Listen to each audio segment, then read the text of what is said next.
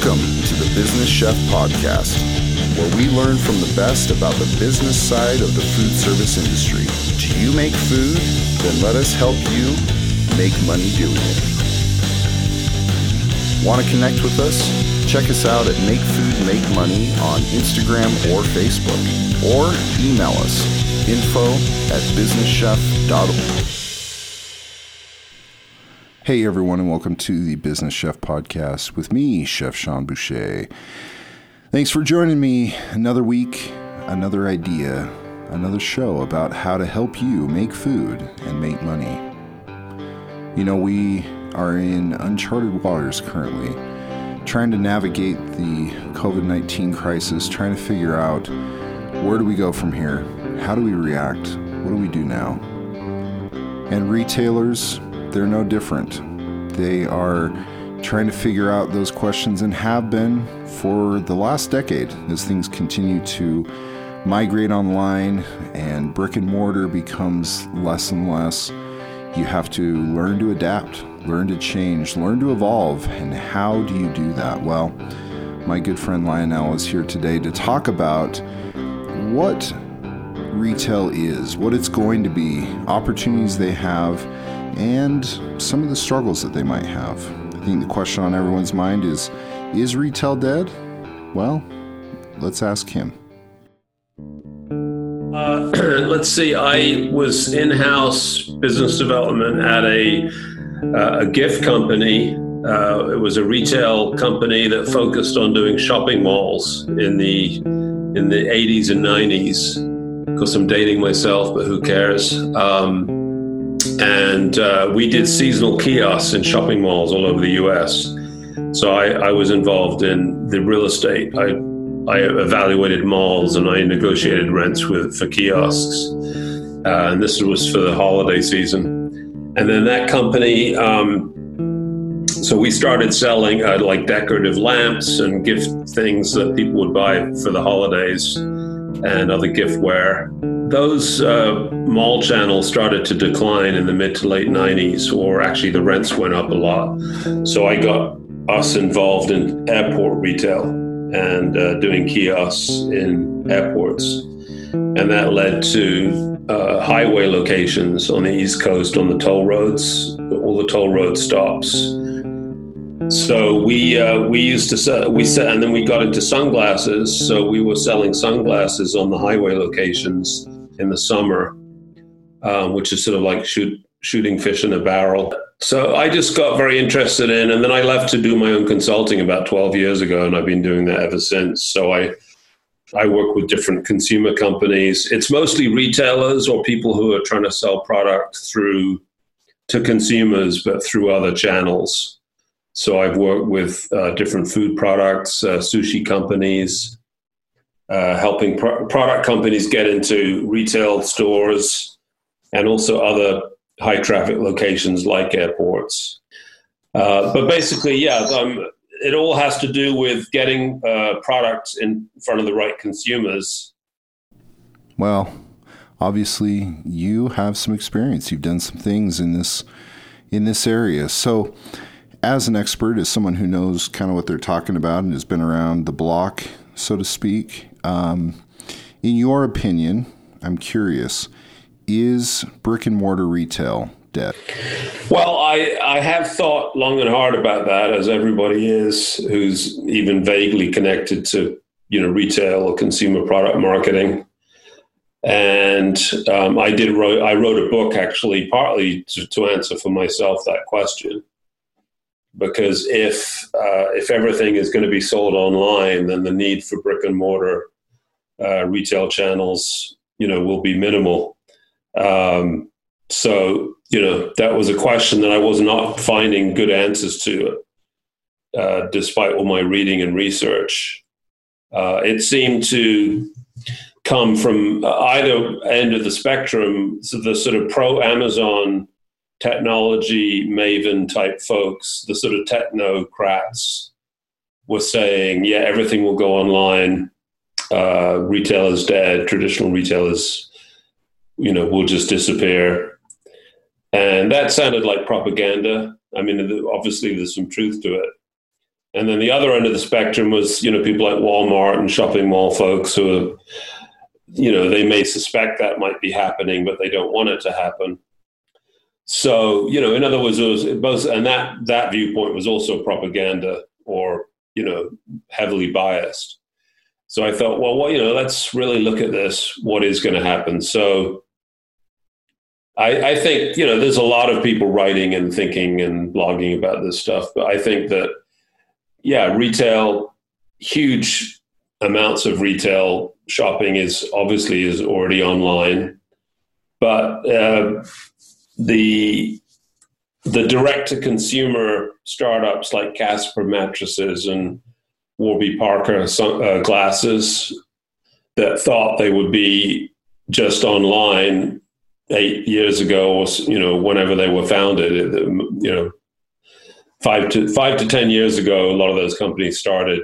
Harry's Razors thought, we'll own a category and then we won't, stores will be irrelevant.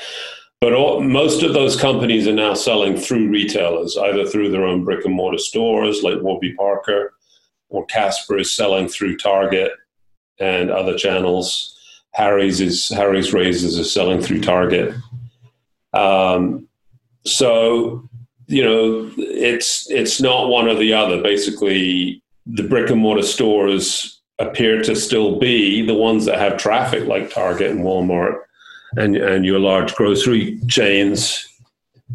They still have something that you can't find online.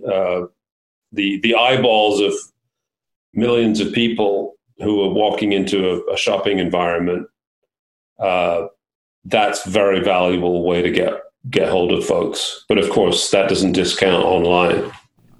I think you and I see this very similarly, because I've heard recently something that I think is very apropos, something that I think really sums it up well. It's that, retail is not going away completely, but bad retail is.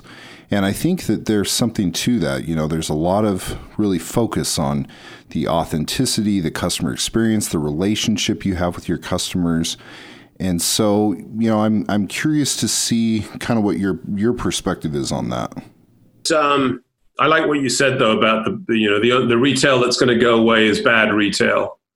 And also I think the retail that will go away is retail that, and when of course online is a form of retail, but I think, retail means brick and mortar, online retail means online retail. But bad retail is retail that hasn't thought carefully about the consumer's options to buy things online and how they are fitting into what consumers can do. So bad retail is retail that hasn't thought long and hard about, why would a consumer need to walk into their store? Like Bed Bath & Beyond is struggling with that, because most of the things they sell, are very adequately represented online. But I think that basically anyone who starts a consumer product company now that wants to sell to consumers, they have to think, and they are thinking, in a very fluid way about online and brick and mortar. Really are no different than each other. They're just different facets, and they have to be fluent in both. So if they start online, they're still going to have to figure out which retail partners they need. And if they are legacy retailers like Macy's or Nordstrom or Kohl's, they are having to really, and maybe they're not doing it fast enough. They like Bed Bath & Beyond has obviously not done it fast enough. But they have to really start from scratch and say which aspects of our business are still relevant and which really are not relevant and we should kill. And of course, that's incredibly hard to kill existing businesses or, completely upend them. But, that's what legacy retailers like Macy's, Nordstrom, Bed Bath & Beyond, Kohl's, I think Penny's and Sears, it's too late. Maybe not, but it's almost certainly too late, I would say. And they've got to upend it and just start from scratch. It's easy for me to say that, but It's just so interesting because I think you're totally right. I think that there are two markets. There is the brick and mortar, there's the online retail, and you have to play in both essentially for these different products. And it's interesting to say, well, I'm going to be really functional and really fluid in this one. But take Amazon, for example. Amazon, they buy Whole Foods. They are starting to open up these people-less stores. And so they're even migrating ever so slowly or slightly into that kind of that brick and mortar space also. So it's really interesting to hear how, I don't think that it's, necessarily all one or all the other. So with that said, if somebody wants to start a retail business and, what do you tell them? Do you tell them to start online? Do you tell them to start with brick and mortar? Where does somebody start if they want to start down this path? The first, I think they should question why they're even bringing it to market at all. And presumably they are thinking that they're solving a new problem or there's a gap in the market. And then the way to test that is, you could test that hypothesis online or through getting distribution in physical retail. So if you're just experimenting, you could do a pop-up shop, some kind of a temporary store in the right high traffic environment, like in a major city like New York City, or either in a shopping mall or on a highly traffic street area, or you could do a pop-up within another retailer. And of course that requires some kind of partnership. And that's another way of saying, get it in front of physical retail in the right demographics. But the way you would announce that location and that event would be through social media and through digital means. So you'd be driving people. You'd be doing that too. And then obviously as you engage people digitally and in physical retail, you can give them the opportunity to buy online too. So I think, I'm not saying this is easy, but you have to launch with both channels in mind and test both. Alternatively, you can, of course, just launch on Amazon or Shopify, or just, you can have an online presence right away and you can promote through social media, and you can do that without being geographically anywhere. And you can also test that channel. I think what our good friend Lionel's saying is that omni-channel retail really is the way to go. And I think that, we try to say that we're going to focus on one or the other, but I think the point really is that we have to focus on both to really be successful. So special thanks to our good friend Lionel for being here today. If you want to find out more about him and his services and his books, go ahead and check out the links that we have with the show, and we will see you next week.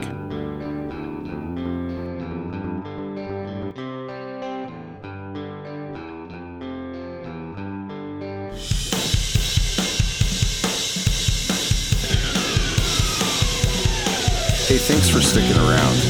Be sure to share this podcast with your friends, family, coworkers, or anyone who's interested in making food and money. And when you get a second, give us a review. It really helps us get the word out, as well as letting us know how we're doing. Want to connect with us? Check us out at Make Food Make Money on Instagram or Facebook, or email us info@businesschef.org.